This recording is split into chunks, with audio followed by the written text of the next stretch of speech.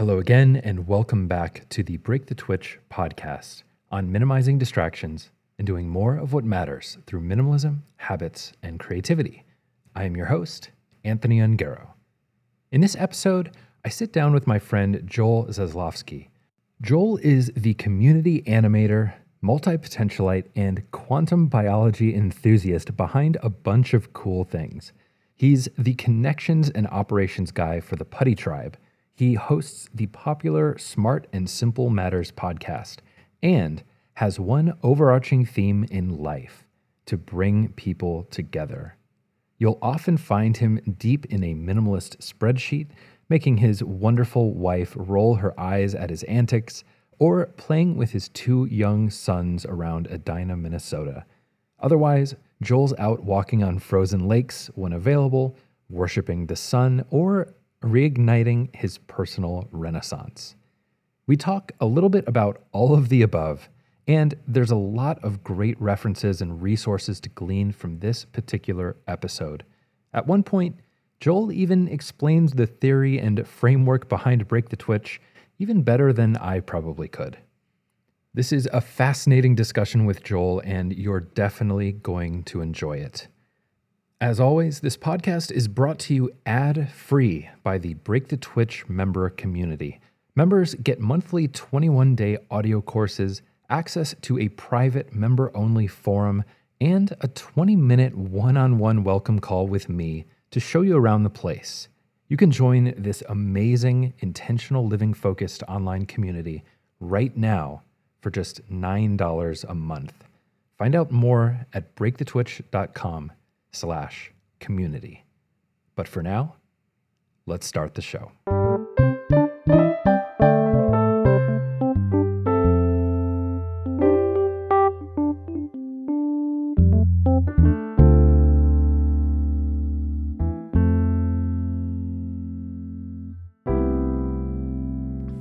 Hey, Joel. Hey, How's it going? what's up, brother? How you doing? Somewhere between super and duper, which is what I sometimes tell people for a joke, but I actually am in the super to duper spectrum right now. Break that down for me really quick. Where does that lie on the greater spectrum? Super, duper. Let's just start with the starting point of the spectrum, which is super, and that's a pretty amazing place to be because I have a wonderful life. I'm not saying that to boast. It's just I genuinely love my life, and I'm grateful for everything in it. And then as you work your way from super, which is kind of my baseline, all the way over to duper, it just gets better and better and better and better.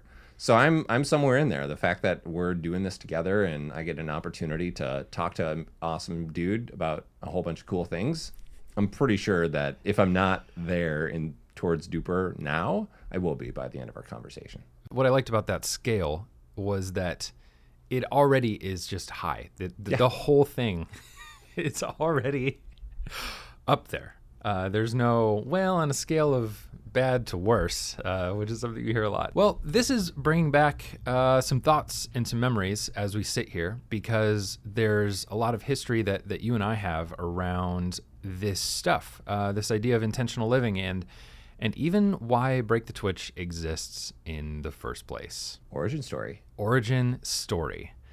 So we met at Minibar, which was the tech-centric event at Best Buy headquarters in Minneapolis. Well, actually in Bloomington, but we'll call it the Twin Cities.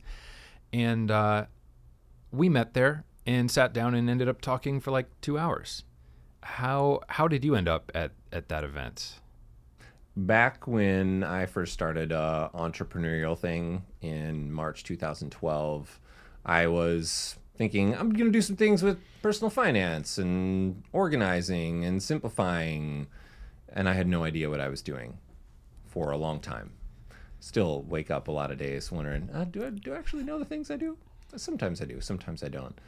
And as a massive extrovert, I had not really gotten out. Like all of this time as an entrepreneur, it was just me in my home office. And I thought, well, I want to go and experience and have conversations with real in-person people. where might my people be, especially locally around the Twin Cities area. And as I started talking with a couple of other folks that I knew, they said, hey, have you heard about this thing called Minibar?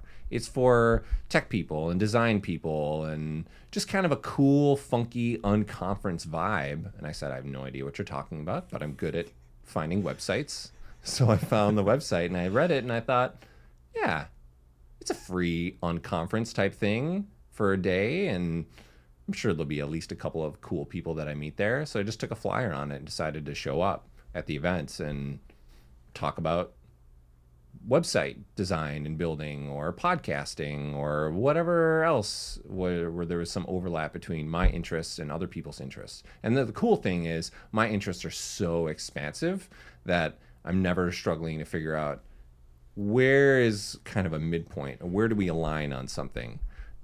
There's always a lot of things. And if it's not something that I already know, since I'm so easily fascinated, I can just get caught up in someone else's passions or stories and ask them question after question after question after question, which I've been told can be a problem, especially for new people.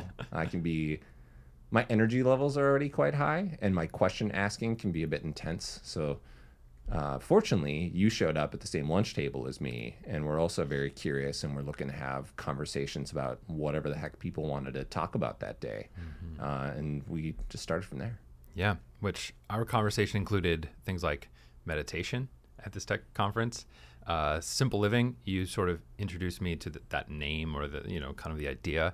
I know Amy and I had been exploring a lot of these themes and things throughout the previous years, but meeting you and the things that came after that definitely helped provide a context, a name, more of a system for looking at this type of thing. And so that's been really cool. It was your event, Simple Rev, that I learned even more about this stuff and met Joshua Becker and just learned so much more. And for that, I'm forever grateful, because Break the Twitch likely would not exist without your influence. So This is me saying thank you. So tell me how you got interested in the idea of simple living and what it means to you. A lot of it was more about the intentional side of things. I've never been one who needs to declutter, and the physical aspects, which is where most people get into. Their calendar is just an absolute mess. They're going from one thing to another thing to another thing. I only had a couple of core things at the point where I decided, what's this minimalism thing? What's this simple living thing?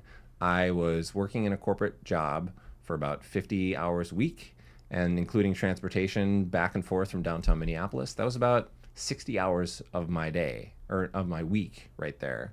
And then I was playing video games far too late into the evening, World of Warcraft specifically, and that had its tentacles deep in me. So I had these two things. It's not like I was bouncing from one thing to another to another. I just had these two things, which were these giant anchors on my time, on my attention, on my possibilities in life, which were really limited. I was just focused on how much money can I make and how many video games can I play. And in the meantime, I'll do a little bit of volunteering here and there, and I'll make sure that my marriage doesn't fall apart, and I'll try to be a good friend to some other people for a few times. And then I thought, there's got to be more. I have to be able to take a deliberate, conscious view of the future of my life. I can't just be sleepwalking through the rest of my life. And that's where minimalism and simple living and other things, slow living, there's a lot of different synonyms, and they're not all the same. Each one has their own wrinkle and their own focus. I just really thought, I want to have an intentional life. I want to have relationships that I am in because this person is amazing, not necessarily because I have a whole bunch of history with them, and I don't even particularly care for them all that much. We just hang out because we've always hung out, because we were buddies in high school or buddies in college or whatever it may happen to be. The work that I was doing, I wanted to do something that had direct impact on people, not just through layers of giant corporation, where I would work on this project that affected 10,000 employees to give them a new customer relationship management tool, and we were done, or a new back office system that took 2 years, And it was done, and I thought it was done well, but what was the impact? Nobody knew that I was working on it. Nobody said, hey, I see that what you did in that little system over here and how that data is printing out of my client statement. Fine work, Joel. Yeah, buddy. There was none of that in there. So I just wanted to take this very holistic approach to what would life be like? What if I made decisions about my health, the work, my relationships, everything, where I focused on what was intentional. And that's where it was stripping away a lot of the things that previously I thought, this is it. This is what life is all about. And I've got it made. And then I realized, especially when I had my first kid, no, I don't. In fact, I'm going in a direction that will probably lead to being a horrible parent and being a poor partner and just being consumed by all the things that I didn't want to be consumed by anymore. Was there a particular moment that this started to shift for you? Was there a moment? Sometimes it's a moment, sometimes it's a progression. Yeah. The moment that my personal renaissance began, Melinda, my wife, gave that term to it a couple of months into it. April 2010, where Melinda, my wife again, told me that she was pregnant with our first son, Grant. And I was just so excited. She came into our office. I was, of course, trying to enjoy playing some video games, and she interrupted to be like, hey, guess what? I'm pregnant. And I thought, awesome. We want this. We've been together for almost 20 years. And at that point, we had been together for 12. And we knew that we wanted to have 2 kids. So this was the news that number 1 of 2 was going to be showing up in about 8 months. And then literally an hour later, it took so little time for my ecstasy and joy of I'm going to be a papa to turn into dread is always the word that I use to describe it. Like this wasn't like slowly crept over me. It just came out of nowhere and enveloped me because I realized that with the focus on work and with the focus on video games, that in 8 months, if I didn't do something about both of them, that I was going to be a horrible parent. I wasn't going to be physically present for this kid, and I wasn't going to be emotionally available for him. I say him now. I didn't know what the gender was at the time. So I at that moment, I decided no more video games. And I don't do well in moderation. So I'm kind of a black and white, all in, all out kind of guy. And I just decided there's no healthy level of video games for me. I'm just going to stop. And that in itself was wonderful because I reclaimed hours of my week, probably 15 to 20 hours of my week right there, where a lot of them were allocated to sleeping, which is good. Good sleep, or better sleep at least, makes a huge difference in just being able to see the world for what is or what could be, having a better view on reality and where I might go. That was a big part of it too. And then stepping out of this little bubble that I'd created for myself and wondering what's out there. For the first time, I had a chance to intellectually explore different ideas or different ways of being and working and existing than I had up to that point.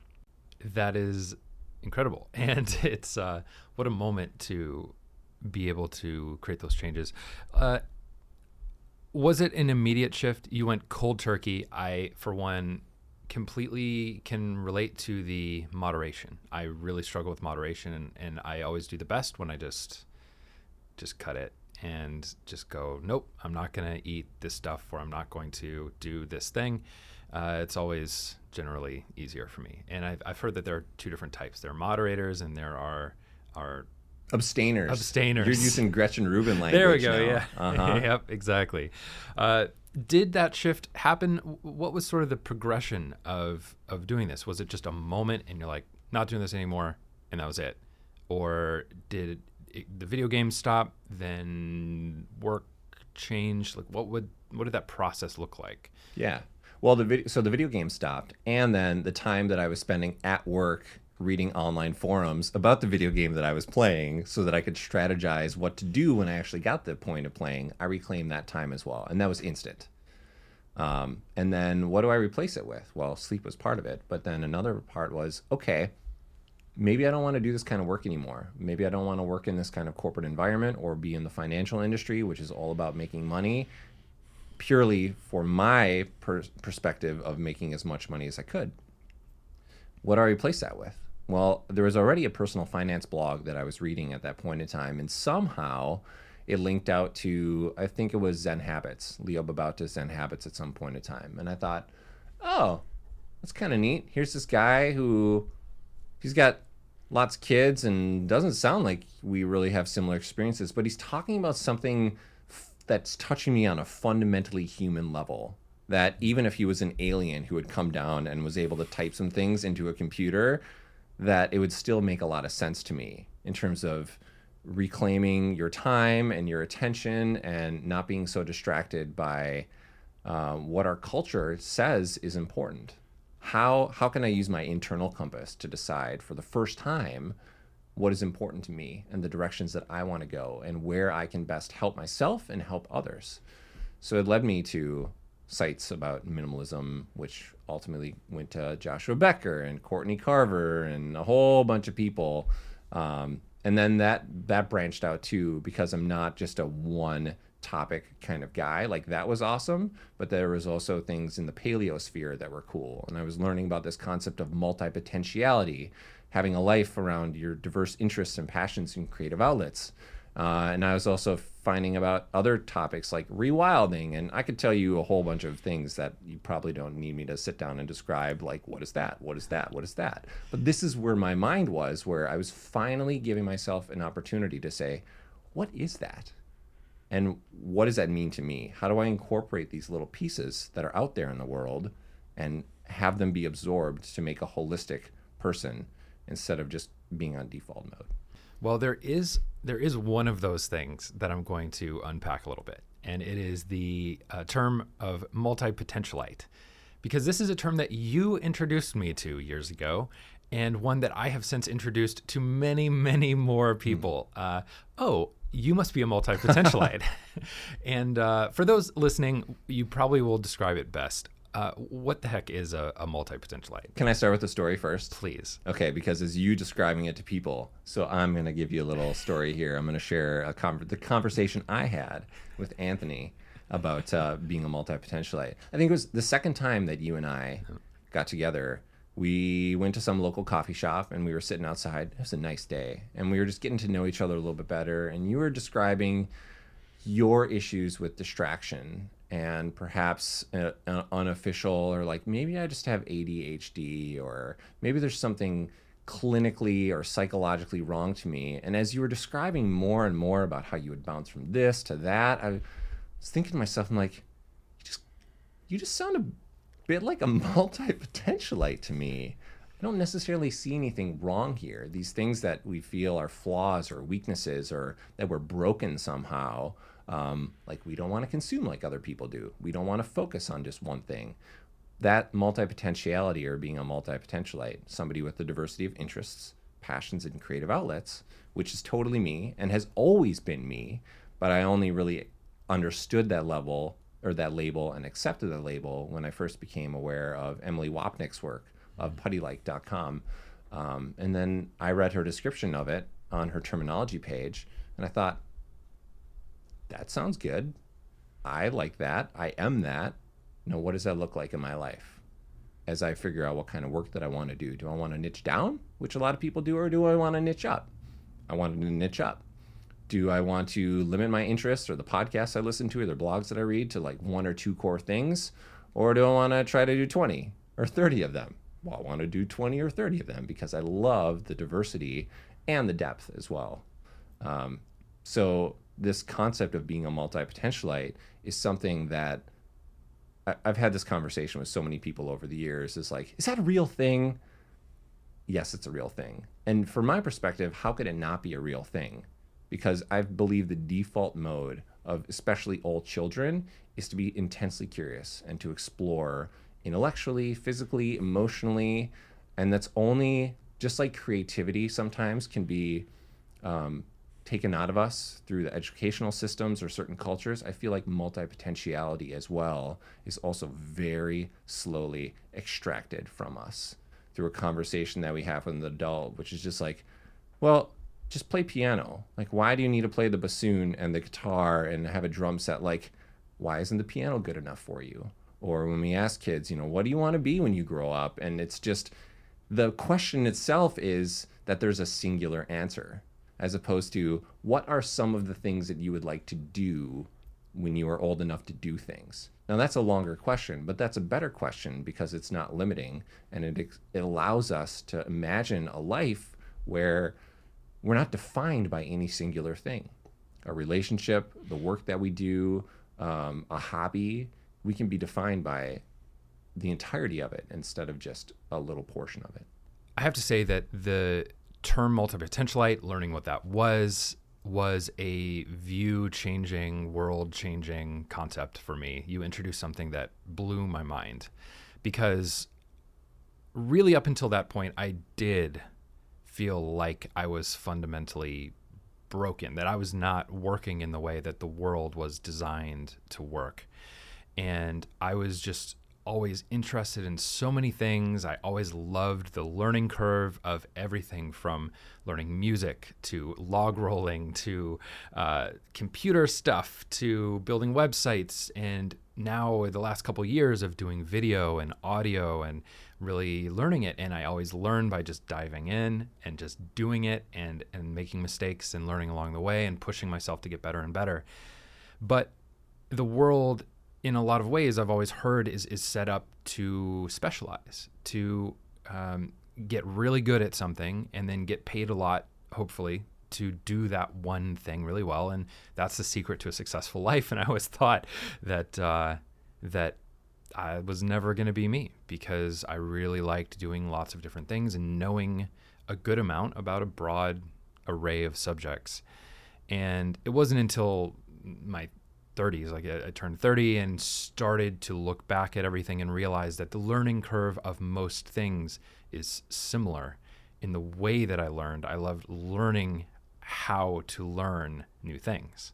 And that became an invaluable tool for, say, teaching how to learn new things or sharing how I learn new things, which turns out is pretty helpful to people. And so that concept alone has been one that has shifted my life away from a sense of feeling like I was just never going to do what the world wanted me to do, and I might as well just kind of feel broken, to, wow, this is something that's real, and I can use this in a productive way in society and life and feel good about it. Mm-hmm. I just can't let your log rolling example slide. No pun intended. You have such an awesome lumberjack vibe that you put off to me. I can imagine you with a much bushier beard and some awesome flannel. Mm-hmm. I can see you on that log in my head. And I can see you with an axe, like in those competitions that they used to be on ESPN, where they would have for a half an hour, like lumberjack style competitions. Who can chop this block the fast enough, or who can go on the log. You maybe someday will still make an excellent lumberjack / log roller. Thank you. I loved it. I did it as You've done it. Like this is an actual thing that you've done. Yeah. I mean, it was actually a program at the local YMCA when I was younger in Ann Arbor, Michigan, growing up. And my Cub Scout troop went to go do it once, and I was like, yeah, I'm going to keep doing that. That is awesome.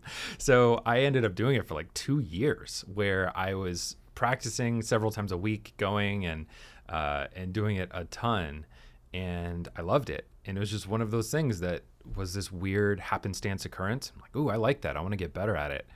And I eventually moved down to the smaller log, which spins faster than the bigger log, thanks to physics I probably don't understand fully, and it was a blast. And it's something I might want to go see if I can return to. I've seen some log rolling logs over at Lake Bitamakaska, I believe it's pronounced right, here in Minneapolis. So maybe we'll check that out now with full plaid and beard. I would hope it's not required, but perhaps if you can pull it off, encouraged. Indeed.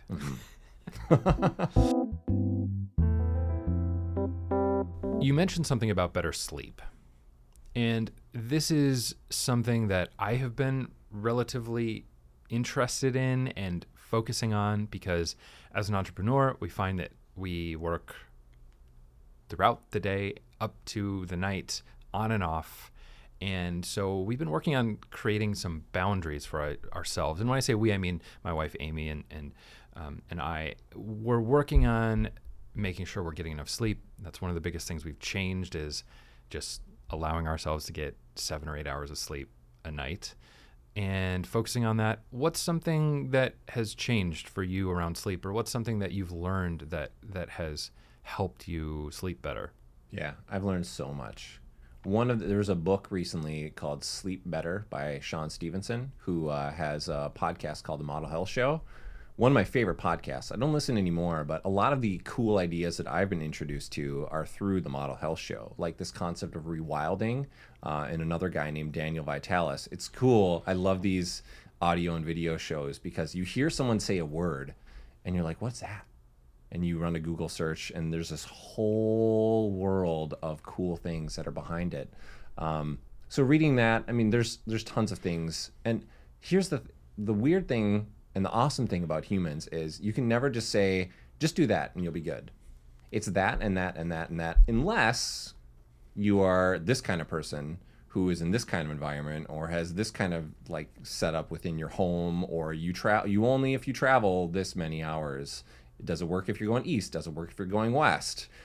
Lots of things that are in there. But as far as sleep goes, so I thought it was be in a dark room, be somewhere that's quiet, make sure that you have a calm brain when you go to sleep. Like, don't play thunderous rock the second before you're trying to go to sleep. Like, kind of quiet the mind a little bit before you chill out. And all those things are really important and they help. This is one of those things where I just cannot shut up about it because it is so fascinating and disturbing. Quantum biology is looking at biological systems, like humans, for example, from a physics-first perspective. I learned about this February 2018 listening to a podcast, and I didn't understand any of it when I first heard about light and magnetism and water, all words that I've heard before, but the interaction of them and how they work on the cellular level and the subcellular level just kind of blew my mind wide open. And when it comes to sleep, I used to think, okay, so I exercise a little bit and that helps me sleep better. True, but thinking about sleep from like what's actually happening inside of your brain and your body when you're sleeping. And there's things like there's an electrical current that basically reverses, especially in your brain when you're sleeping, to rejuvenate and to repair through things like autophagy, which is a word that I never heard of before, but it's the body's way of recycling and repairing things, which happens when you're sleeping. Well, in order to prepare your body to have optimal autophagy, say that 5 times fast. I don't think I can. is getting morning sunlight. Like, one of the absolute best things that you can do is you and the sun having a connection. No windows, no glasses, no contacts, nothing between that awesome glowing orb coming up over the horizon and your eyes for 3 to 5 minutes. That sets this whole cascade of circadian biology and all of these chemicals that you've heard of before, serotonin and dopamine and cortisol, and like all of those things are regulated through light for the most part. And the light that you want to get, the more that I've learned, is the sun. There is no replacement for the sun. And there is no replacement for early morning sunlight when it comes to setting your circadian rhythm and having that aid your sleep. So these are some of the things that I've been learning. And it's not just sleep. You know, through this world of science, through quantum biology, I've also really increased my, it's weird how these things work, but sometimes you just learn things because you're interested and you like science, and then you realize, oh, but there's more, and it impacts everything in your life. So I'm not really a spiritual guy. I haven't been, at least for a while, but I have such a deep spiritual relationship to the sun now. Like, I worship the sun. I absolutely worship the sun, and it's because I know what's happening when I get the sun in my life, on my skin, through my eyes. And I knew that it's the source of all life in our world. Intellectually, we all know that. No sun, nothing exists. But being able to form this kind of spiritual connection with the sun, even when I can't actually see it, if it's behind clouds, 31% of ultraviolet light penetrates even the densest clouds. These are the fun facts that you learn when you get into the world of quantum biology. But it affects sleep, it affects work, it affects relationships, anything that's important to you. Any of our core human needs, from the breath to the water that you drink to the food that you eat, light has a role in every single part of it. And not just like a small role, it's fundamental. The more you understand light, the more you understand everything else. I find this incredibly fascinating. And for anyone else that does as well, can you recommend maybe just a single starting point where they can go read more or learn more about this stuff? Well, it depends on the medium. Like, there are some people, let's just assume because people are watching us or listening to us, that they like things that people say verbally. There's a guy, his name is Dr. Jack Kruse. Last name is spelled Kruse. And he's a neurosurgeon who has been into this world for over a decade. A lot of podcast interviews, specifically there's one with a guy named Evan Brand, who's a functional medicine doctor. And that was my introduction to the world of quantum biology, is listening to this hour-long podcast episode with Evan Brand. I think that's a great start, as long as people understand that this guy, Dr. Jack Kruse, is abrasive, intentionally so. He refuses to dumb down the science for people. You really have to come up to his level. He's not coming down to meet you where you are. And a lot of what you might hear is going to go totally over your head, just like it did for me. But I still, a year into this fascination and reading so much and listening to all of these things, I still haven't found a better starting point than this hour-long podcast interview. And in some ways, I'm the messenger, this guy, Jack. He's a poor messenger for such an unbelievably important message, but I haven't found anyone who can synthesize and explain anywhere close to he can in the level of detail. Like, what you might get from him in an hour, it might take you 50 hours from a whole bunch of other places. As you know, Break the Twitch is very focused on building habits in the space created through minimalism so that we can be super creative in lots of different areas in our lives. Habits are something we've discussed quite a bit. I'm curious, what are some of the keystone habits that you do on a maybe day-to-day basis, week to week, or maybe morning routine, something like that? Anything that you might do on a regular basis that you find helpful? I used to just have a whole bunch of habits, like meditation and drinking water first thing in the morning, spring water specifically, that I get myself from a local spring around here. And then I thought I should probably reverse engineer this from a values-based system, where I always did habits individually because they seemed kind of cool and they would be beneficial for me or the people around me. And then through a guy named Christopher Carter, KC, of thisepiclife.com, he has something he calls full life integration, and a process of defining your non-negotiables, the things that you cannot extract from your life. They're sacred life ingredients.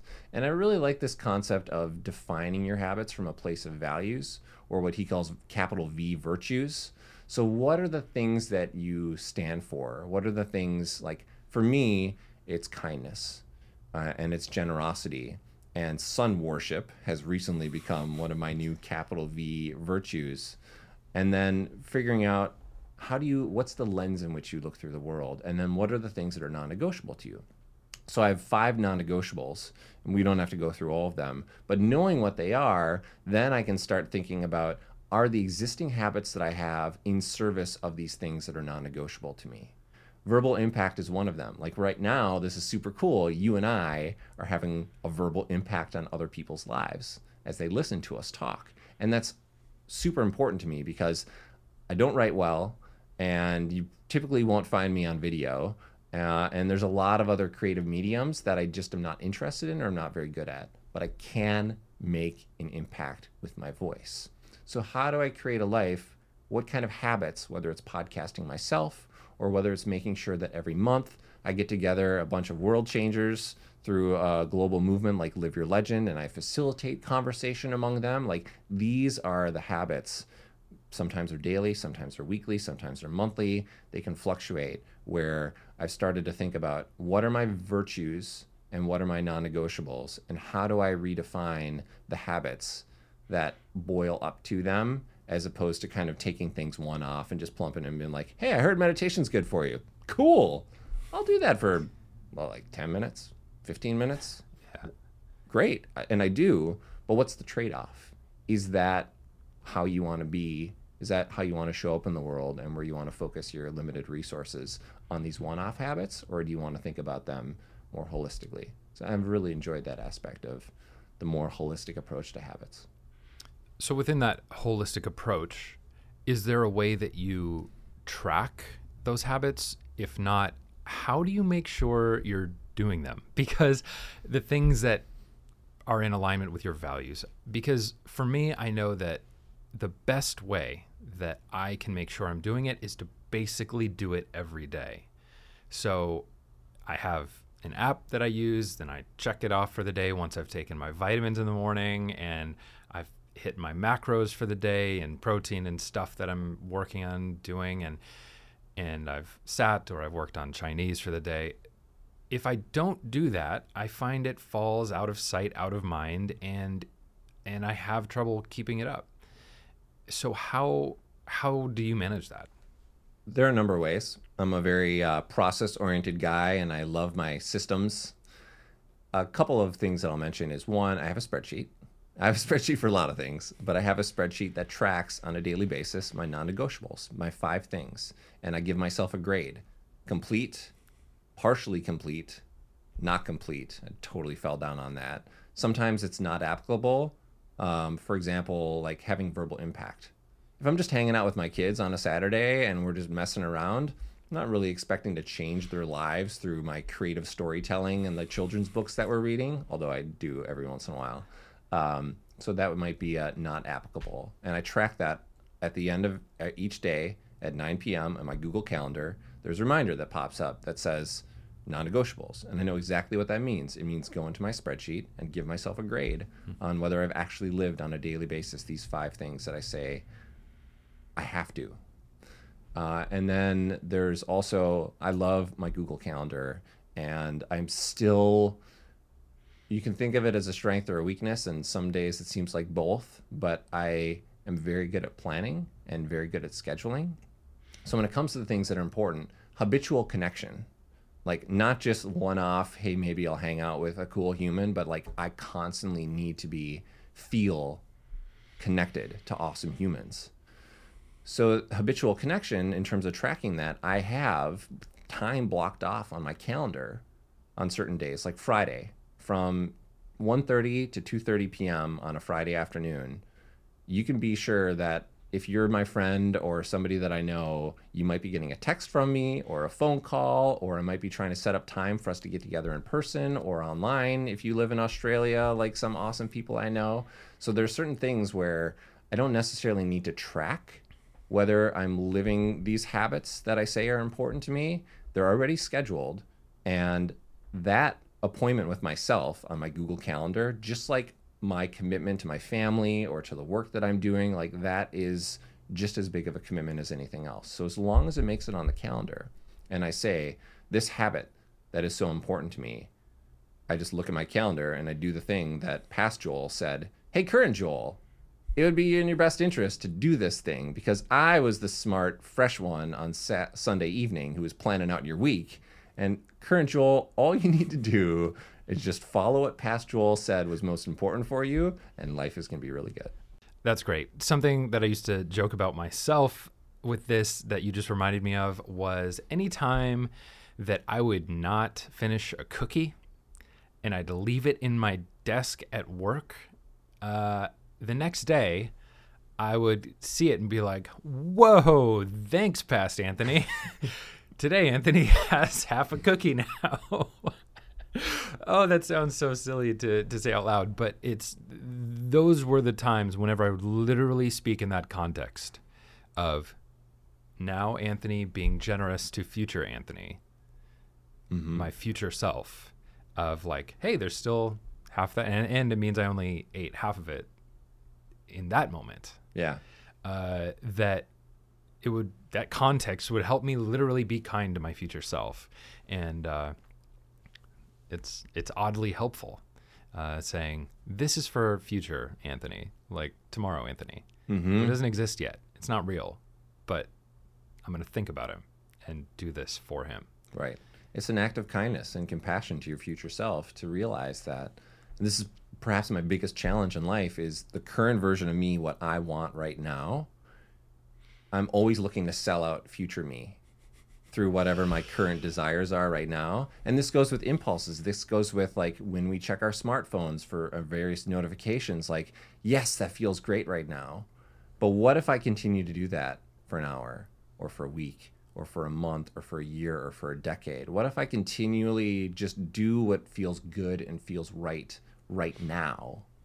What's my life going to look like in the future if I'm just constantly being like, it's just a little thing, no big deal, it's just a cookie. Let's just check on Facebook one more time. Yeah, you're breaking into Twitch territory there. And that's the biggest thing I've learned with my personal renaissance of Break the Twitch, of exploring more of this stuff around social media, smartphone usage, and how a lot of this stuff is designed to be manipulative psychologically, and every moment in the present making that choice in a way that, again, reflects values. And it's never perfect. It's never this idealistic look of, I get the question, so do you not have to worry about breaking the Twitch anymore? Right? And it's like, no, I have to worry about it all the time. And that's what makes it worth it. That's what makes it work, in that these are things that are easy in the moment, that feel like a bit of relief in the moment, even though it's not what's going to best serve future Anthony, right? In feeling filled up, having your bucket filled in the sense of personal contentment, satisfaction, contribution. And so that's been the journey, and that's why it's so worth it, is because I thought you put it so well. We're constantly trying to sell out our future selves for our current selves. And there's lots of other organizations, external forces that are also trying to get us to sell out our future selves for what we want right now. And so balancing that, obviously, is part of the trick of this intentional living thing. Well, one of the things I like what you've got going on with Break the Twitch so much is so that you have these three things: creativity, habits, and minimalism. And each one helps with the other ones. So the better you get at one, like if you just want to be a creative dynamo and you want to be an author, or you want to be a YouTube creator, or whatever, you want to make hand puppets, whatever version of creativity it is, like when you focus on what's most important through minimalism, for example, or through habits like, say, meditation and clearing the mind and not getting distracted in much, that helps your creativity. And when you feel this creative energy that's flowing through you as well, you start thinking of new ideas, new ways of doing things. Some of these habits that are holding you back, or that have just slowly crept into your life, and you're like, how did you get here? You're not supposed to be here. Get out of here. You think, oh, I bet, let me try to experiment. Let me try something and figure it out. Like, each of these things aids all the other ones. So as we increase our competency or our focus on one level, like all these other things kind of go up. And sometimes it feels like, oh man, step back, like going down. But in general, like you're working your way up here, and then all of a sudden you're way up there and you're like, hey, haha, this feels good. Yeah. Thank you. I may just put that in my new YouTube channel intro, because I think you just explained it as well as I could, if not better. Yeah, it's what this has become. It started as a minimalism thing. Wow, decluttering is awesome. Like, we're creating space, we're saving money, we're doing all these things that have enabled us to do so many things. Hey, how are we going to use this space? Let's start showing up every day in ways that matter to us. And then once you're doing that and your days look like you're really building momentum with that, why not add in the creative aspect of exploring curiosity over fear, as Elizabeth Gilbert so eloquently puts it. And for me, this has really become a life philosophy. This is something that matters so much to me, and it's the reason I talk about it, because if it didn't, I wouldn't be talking about it. And it matters so much to me in the sense of that this is, for me, it's become a framework of active participation in my life, of seeing these elements. And when one isn't happening, like, what's going on? What needs to be removed? Has something crept in? Yep, there's the minimalism. Like, am I showing up every day? There's the habits. Am I looking at this in terms of using all of our resources in a way that benefits us, benefits the people we love, benefits others? Are we really tapping into our potential here creatively? That's what it's become. And thank you for seeing that. Thank you for recognizing that. As you know, I am an extrovert, as I know you are as well. One that depends on lots of social interaction, relationships, creative collaboration, especially, is one that I've really noticed recently, that I want to be on set making stuff with people that I love and that I care about and want to work with and do things like that. How do you manage working from home and making sure that you get that bucket filling interaction? This is something I've really struggled with over the last year, actually. And so I'm really curious if there's a system or something you've devised to make sure this is happening. Yeah. Well, I'd say, first of all, if you're working from home, you could have any kind of arrangement. You could be employed, you could be self-employed, you could be a freelancer. I mean, there's a lot of different ways that people end up with or choose to work at home. And the specific kind of work environment is going to be different. For me, I generally do collaborative work where I have a role where I run an online community called the Putty Tribe for multi-potentialites. And through that role, I often get to talk to a lot of people. Even though I'm physically in my home alone, it's just me and my dog, Lucia, and we're the only two there while my wife is out working and my boys are either at school or preschool. I have secluded myself at home. I've tried co-working. I'm horrible. Productivity-wise at co-working, I'm awesome at making new friends in co-working spaces, but really bad at actually getting work done. So I've said I can't do co-working because there's just too many interesting humans to interact with. But getting this energy, I've actually been surprised, as much as I love in-person stuff, and that's where a lot of the real magic happens for me. It's surprising how much the brain, especially my extroverted brain, reacts positively and gets filled up by virtual interaction with people. So I have lots of conversations with friends or people who are in the Putty Tribe community, whether it's one-off or whether it's in small groups, over Skype and Zoom or Google Hangouts. I'm very frequently having face-to-face interaction with a lot of really cool people, often around the world, who I'm not going to end up in Sydney, Australia anytime soon. But I know that there's some really cool people there who happen to be awake at the same time that I am. So a big part of working at home and filling my social bucket and getting that energy level up and keeping it up is scheduling that connection time in virtually. I also have been known, as I'm walking my dog each day, when I see neighbors who are around as I'm coming back to work or something, I do tend to linger. I'm well known in my neighborhood. Sometimes people might see me walking down the street and be like, I better hide because I don't want to talk to Joel for the next 20 minutes. I got other things that I need to do right now. But I tend to do that kind of on the edges a little bit too. And really, when you have a cool conversation, even if it's quick, even if it's just for 5 or 10 minutes, I've really been surprised at how long that lasts in terms of the good vibes and the energy, and before like you need your next, okay, I need to talk to another human again. Mm-hmm. Mm-hmm. What's been your experience with keeping your energy levels high and your social bucket full while still working solo or with Amy in partnership to some extent, where it's just kind of a very small bubble?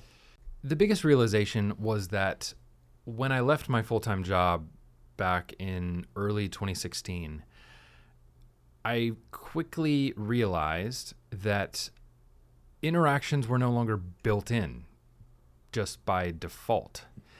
It took me a while to realize why I had so little energy all the time and what it was that was causing that.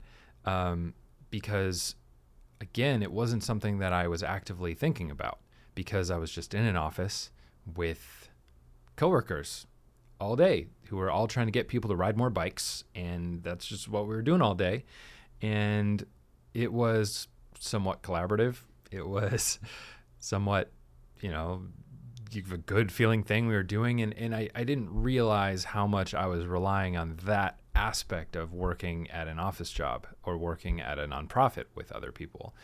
Well, I'll say one thing for people who are like, I'm not an extrovert and I don't understand what you guys are talking about. If you're introverted or ambiverted or whatever it may happen to be, a tool, something that gets you out of your email inbox, your text messages more, is some kind of scheduling service where you can sync it up with your digital calendar if you have one, iCalendar, Google Calendar, Microsoft Outlook, whatever it may happen to be. So I use a service called Schedule Once, where because I'm constantly pinging people being like, hey, do you want to talk now? Do you want to talk now? Sometimes it's in person, sometimes it's virtual, sometimes it's in the same time zone, sometimes it's not. This Schedule One service, and there's other free tools like Doodle people have heard of before, or Zoyondo, which is something that Xoyondo, wonky interface, but it works really well. Being able to step back, a lot of what exhausts people when it comes to interacting with others is just setting up the coordination to make it happen. So I've really enjoyed using some kind of a scheduling service, which allows you to click a link and then say, I'm available these times. When are you available? Where should we meet? Like, it's all in one place, all in one step. So there's not this constant back and forth. And, oh, well, 4 days ago I was available, but now I'm not anymore because these things have shifted. I really recommend if people want to, it's a simplifying device, and it's also just makes life easy. Even if you're only using it like once or twice a month, if your life isn't really, hey, let's interact with a whole bunch of awesome humans all the time, that kind of thing can really help you focus on the interaction and the human behind it as well, even though it can kind of feel to some people like, why are you just sending me a link? This all feels very impersonal. Yes, it can be, but it's in service of real human connection.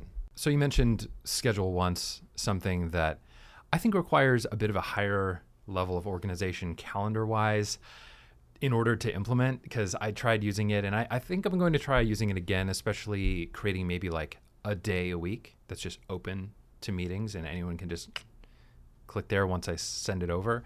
But are there any other types of tools or resources like that that you use to simplify aspects of your life? Yeah, a lot, but I'll mention one other one. And for people who have never heard of RSS before, Real Simple Syndication, it's a way of taking a lot of various sources of online content and aggregating them all into one spot. Google Reader used to do this, and now the best tool that I found is a site called Feedly, Feedly, feedly.com. So I have all of these different blogs that I read because I'm a multi-potentialite, and I have all of these different podcasts that I listen to, and each one of them have an RSS feed where you can go to the website and there's that little broadcasting looking like those three little rings that looks like it's transmitting something out there. You can grab that link and you can put it all into Feedly or into another aggregating tool like that.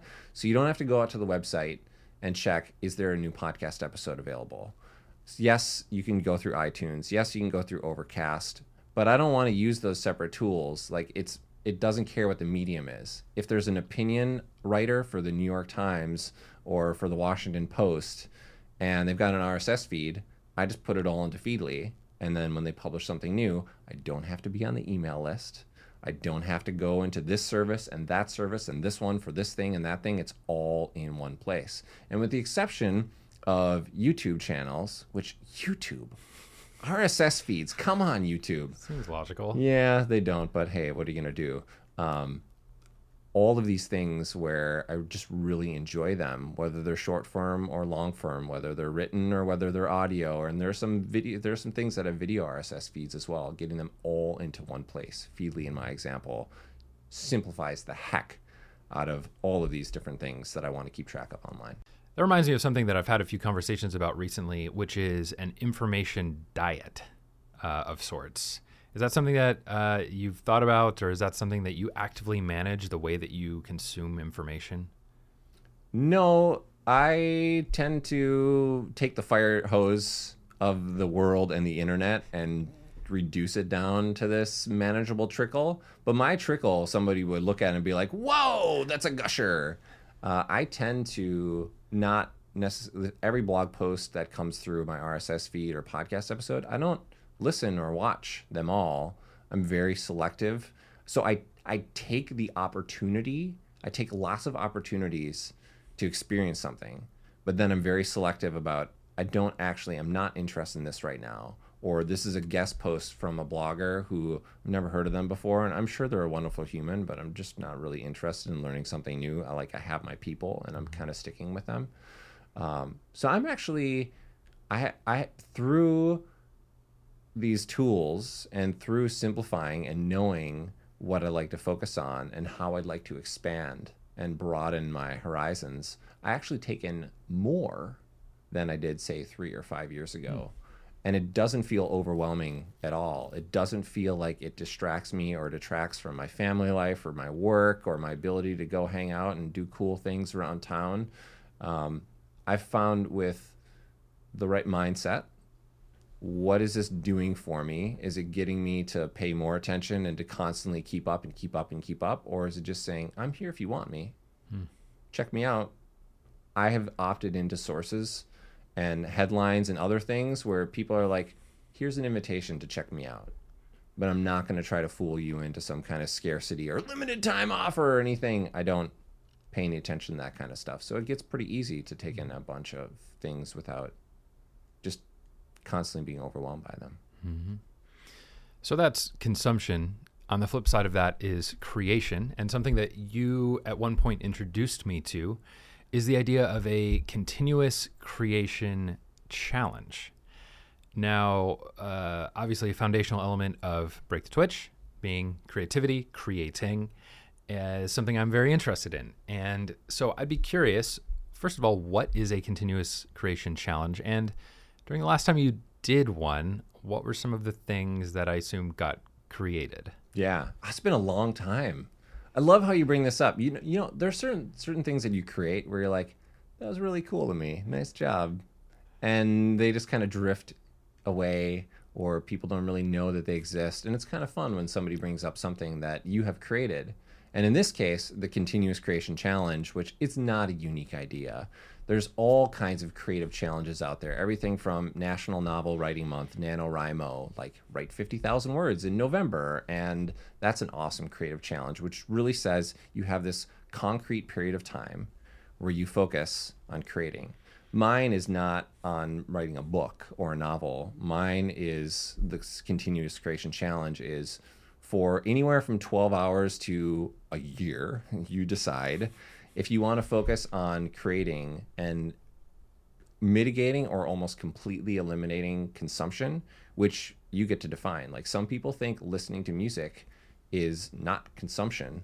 That's just their life, and that's part of their life, and they can't imagine a life without music. Well, for me, music falls into the consumption bucket, and I can't listen to music and create at the same time. So in my checklist, and I have checklists and I have procedures because that's the kind of nerd I am.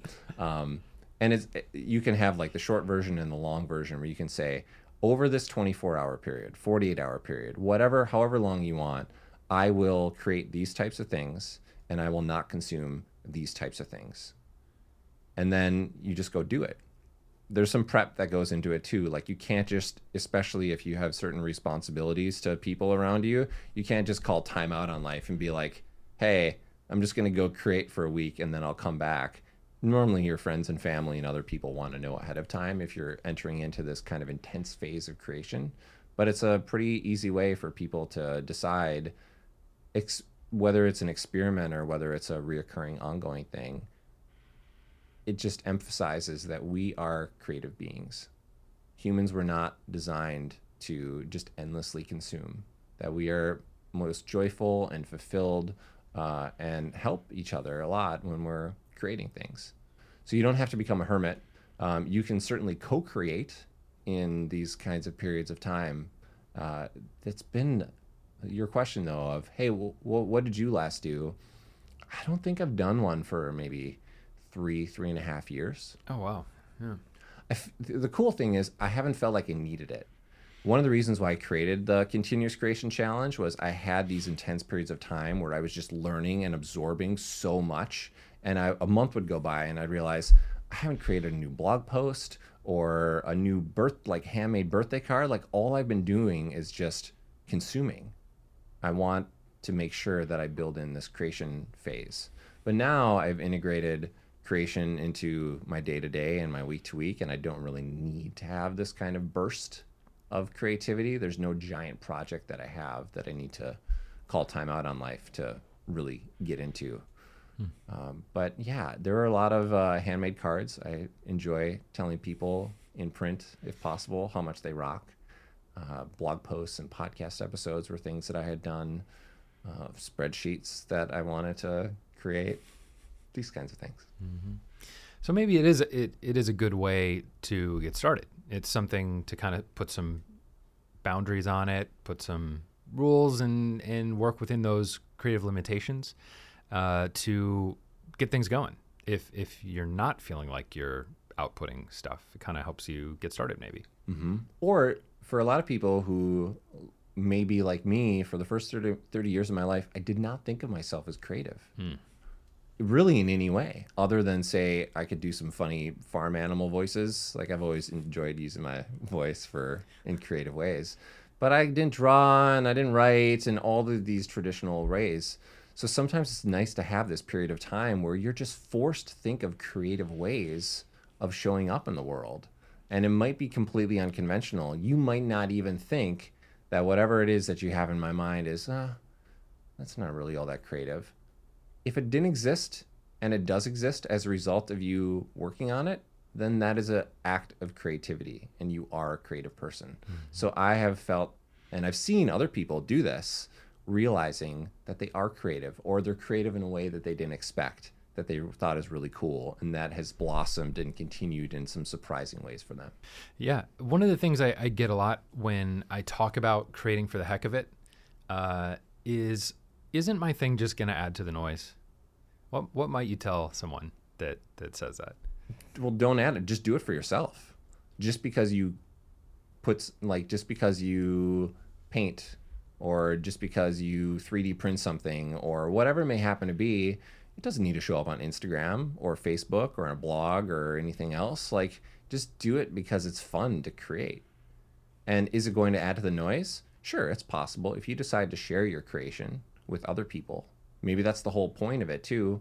There's a lot of noise in the world too. But if you are proud of what you've done, or it's just funky and crazy and wild, and you just want to be like, look at this weird thing that I did, I don't think it's necessarily adding to the noise at all.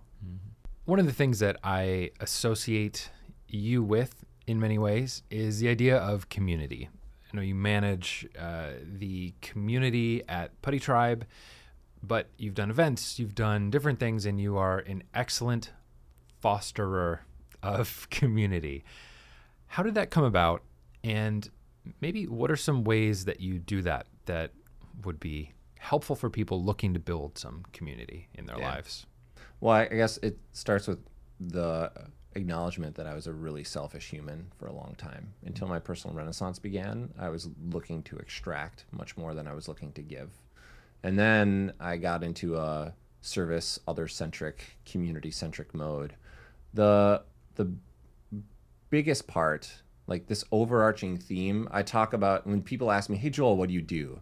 I tell them I bring people together, often in fun and meaningful ways. But that is kind of the overarching theme, that not just what I do, but who I am and how I show up. I bring people together. And the thing that crystallized it for me, a guy named Scott Dinsmore of Live Your Legend, he wrote a blog post in January 2014 where he talked about how his year, and he had these 3 words, bring people together. And I looked at those 3 words together, bring people together, and I thought, that's it.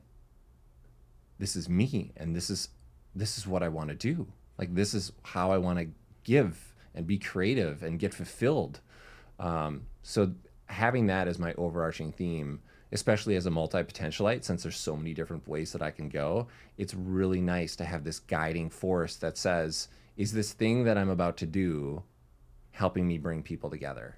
It's not like if the answer is no, then don't do it. But then it prompts me to question myself. So yeah, I've done events bringing people together. But again, in community form, it's not like I run events and then everyone is in their own room journaling. That's great. And there are events like that, but I have events where people feel interconnected and perhaps that they're creating or imagining possibilities together. That's really important to me, that a lot of these are activity or conversation based. And the way that shows up, man, so many ways. There's a neighborhood association where in the area of Edina, Minnesota, the 1,400 person neighborhood that I live in, I co-chair the neighborhood association, and I do things like block parties and help make cultural events happen. I love that. I love going door to door, inviting people face to face to cool things that are in our neighborhood. And I often bring my son with me as well, so that he knows that bringing people together all starts with invitation. And there's not necessarily one way to do it right, but there's a lot of ways to do it in a really human, really cool way, and often knocking on someone's door and getting past their skepticism and saying, hey, you might not have heard, but we have this thing happening at the school on Friday night. Would you like to come check it out? There's a couple of other organizations that are global in nature. I already mentioned Live Your Legend. I have hosted monthly gatherings for the Minneapolis-St. Paul Live Your Legend chapter, Live Your Legend Local, for over 5 years.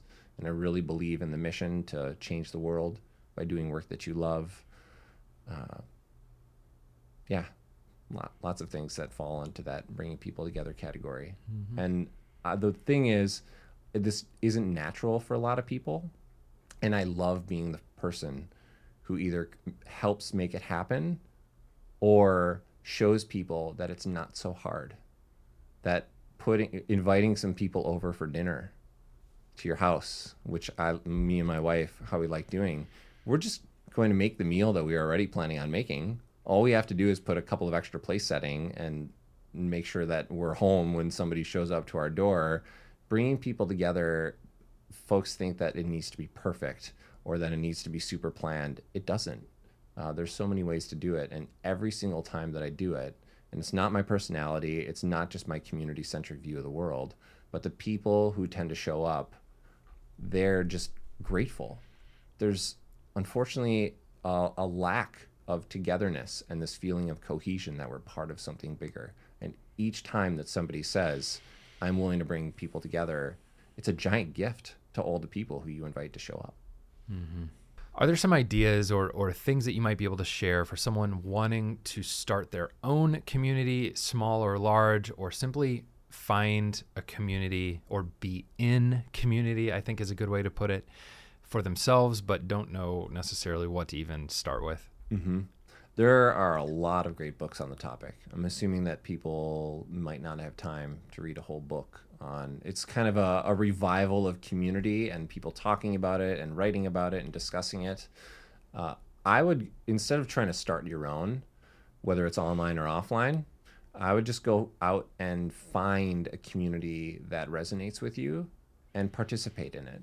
So the primary lens in which I view community is through assets and gifts and skills and talents. There's a philosophy called asset-based community development, ABCD, which says that every single human who's ever lived has assets or gifts that they can give to their community.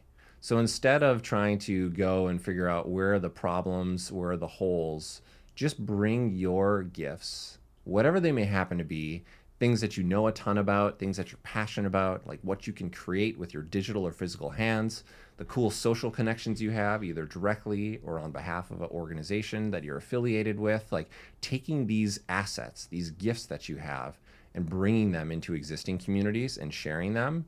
That, for me, is always step number one, is not trying to create anything new, is take what's existing, all of the awesome existing resources, and finding a community that needs someone like you, or would just be tickled pink to find out that you know a ton about spreadsheets, or that you can juggle, or that you can build a tiny house, or whatever it may happen to be.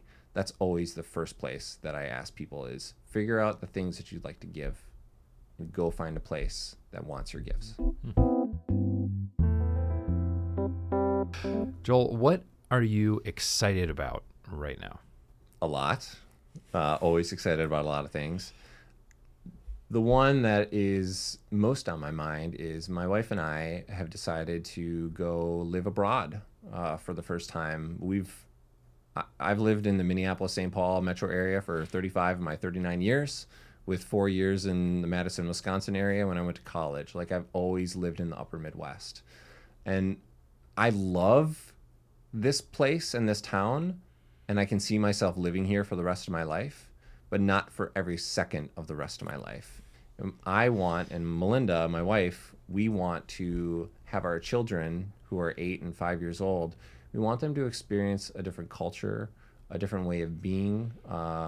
We want our boys, while they're young, to experience being an other, somebody who is outside of the dominant culture, being thrust into, while still supported, uncomfortable positions where they don't speak the language of the kids who they might be in summer camp with.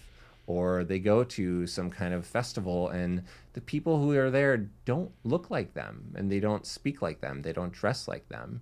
But seeing that this little bubble that they live in is just one way of doing life, and there are lots of other ways. So I'm really excited. We're actively planning to live in the Amsterdam area for 3-ish months in 2019, in the summer of 2019, while also being able to take a couple of side trips to some other places.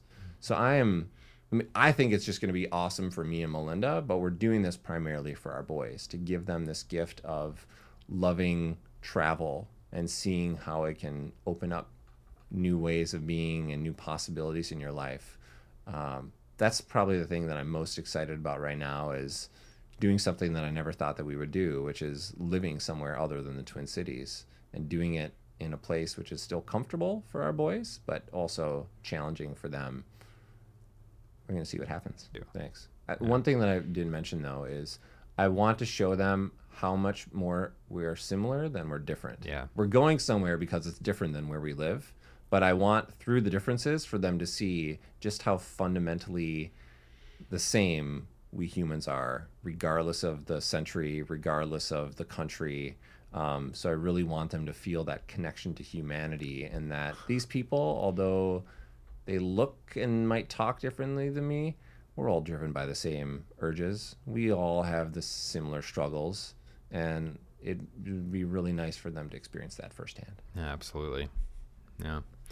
Well, I think it's time for the question bowl. So there's a vessel, a glass vessel to your right, that has questions from previous guests, a few questions from YouTube commenters and other folks that they would like to ask someone here at this very table. All right. Let's see what's up with this. If you could have any superpower, what would it be and why? Oh, man.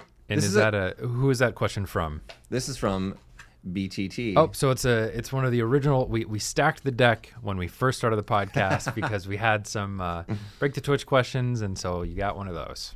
This is a question that my children, there's lots of superhero talk in my household, and they're constantly talking about what powers would you have. And when they ask me, I've been asked this question a number of times. So I'm sorry, this is kind of a non-answer, but I would say I can't answer this question because it would make me pick a favorite. And too many of the questions, especially ones that we ask children, and this is something that I'm actively trying to train my kids out of, especially when they ask questions, is what's your favorite color? What's your favorite food? What's your favorite? And there's this emphasis on the pinnacle, on the number one thing, which tends to devalue number 2 and 3 and 100, which are still pretty awesome. So all this to say, I mean, if I was invisible or if I could fly or if I had super strength, sounds pretty rad. Groovy, yes, I'd do that. But I actively do not answer that question, partially because I'm trying to train my children that this question is good, but perhaps there are other questions that could get to a similar place that don't involve picking a favorite. Well, where can people find you online to learn more about you and what you're doing? I am at joelzaslofsky.com. My last name is spelled Zaslofsky, since it's a bit of a doozy. That's my hub, if you will. I'm not doing social media these days. I mean, I might tweet once every other week, but there's nothing really of value. I'm not really doing Facebook or LinkedIn or Instagram, but there's a lot of cool stuff on my personal website, joelzaslofsky.com. The Continuous Creation Challenge that you mentioned there is there, a microcosm of this asset-based community development thing that I was talking about. It's called an offers and needs market, where we figure out in real time what are the things that we can offer and what are the things that we need and how can we have those met internally within a community in a non-commercial way. There's some pretty cool resources that are in there. And if people want to hang out with me more than that and they like this whole multi-potentialite thing, then I run an online community called The Putty Tribe. So it's theputtytribe.com. And most of my work time is dedicated to bringing people together around their multi-potentiality and building a life around all of their interests, which is really hard, but also really fun. Those are the two main places. Good stuff. Well, I can attest there are a lot of good things, great stuff at joelzaslofsky.com. And really appreciate you coming on the podcast and all of your contributions to my own journey and more. So thank you. Thanks, brother. It was fun. And that concludes my conversation with Joel. If you enjoyed this episode, please do take a moment to leave a review on Apple Podcasts. It's a huge help to podcasts like this one in getting the word out there so other folks can find it. Hope you have a wonderful rest of your week, and I'll see you in the next one.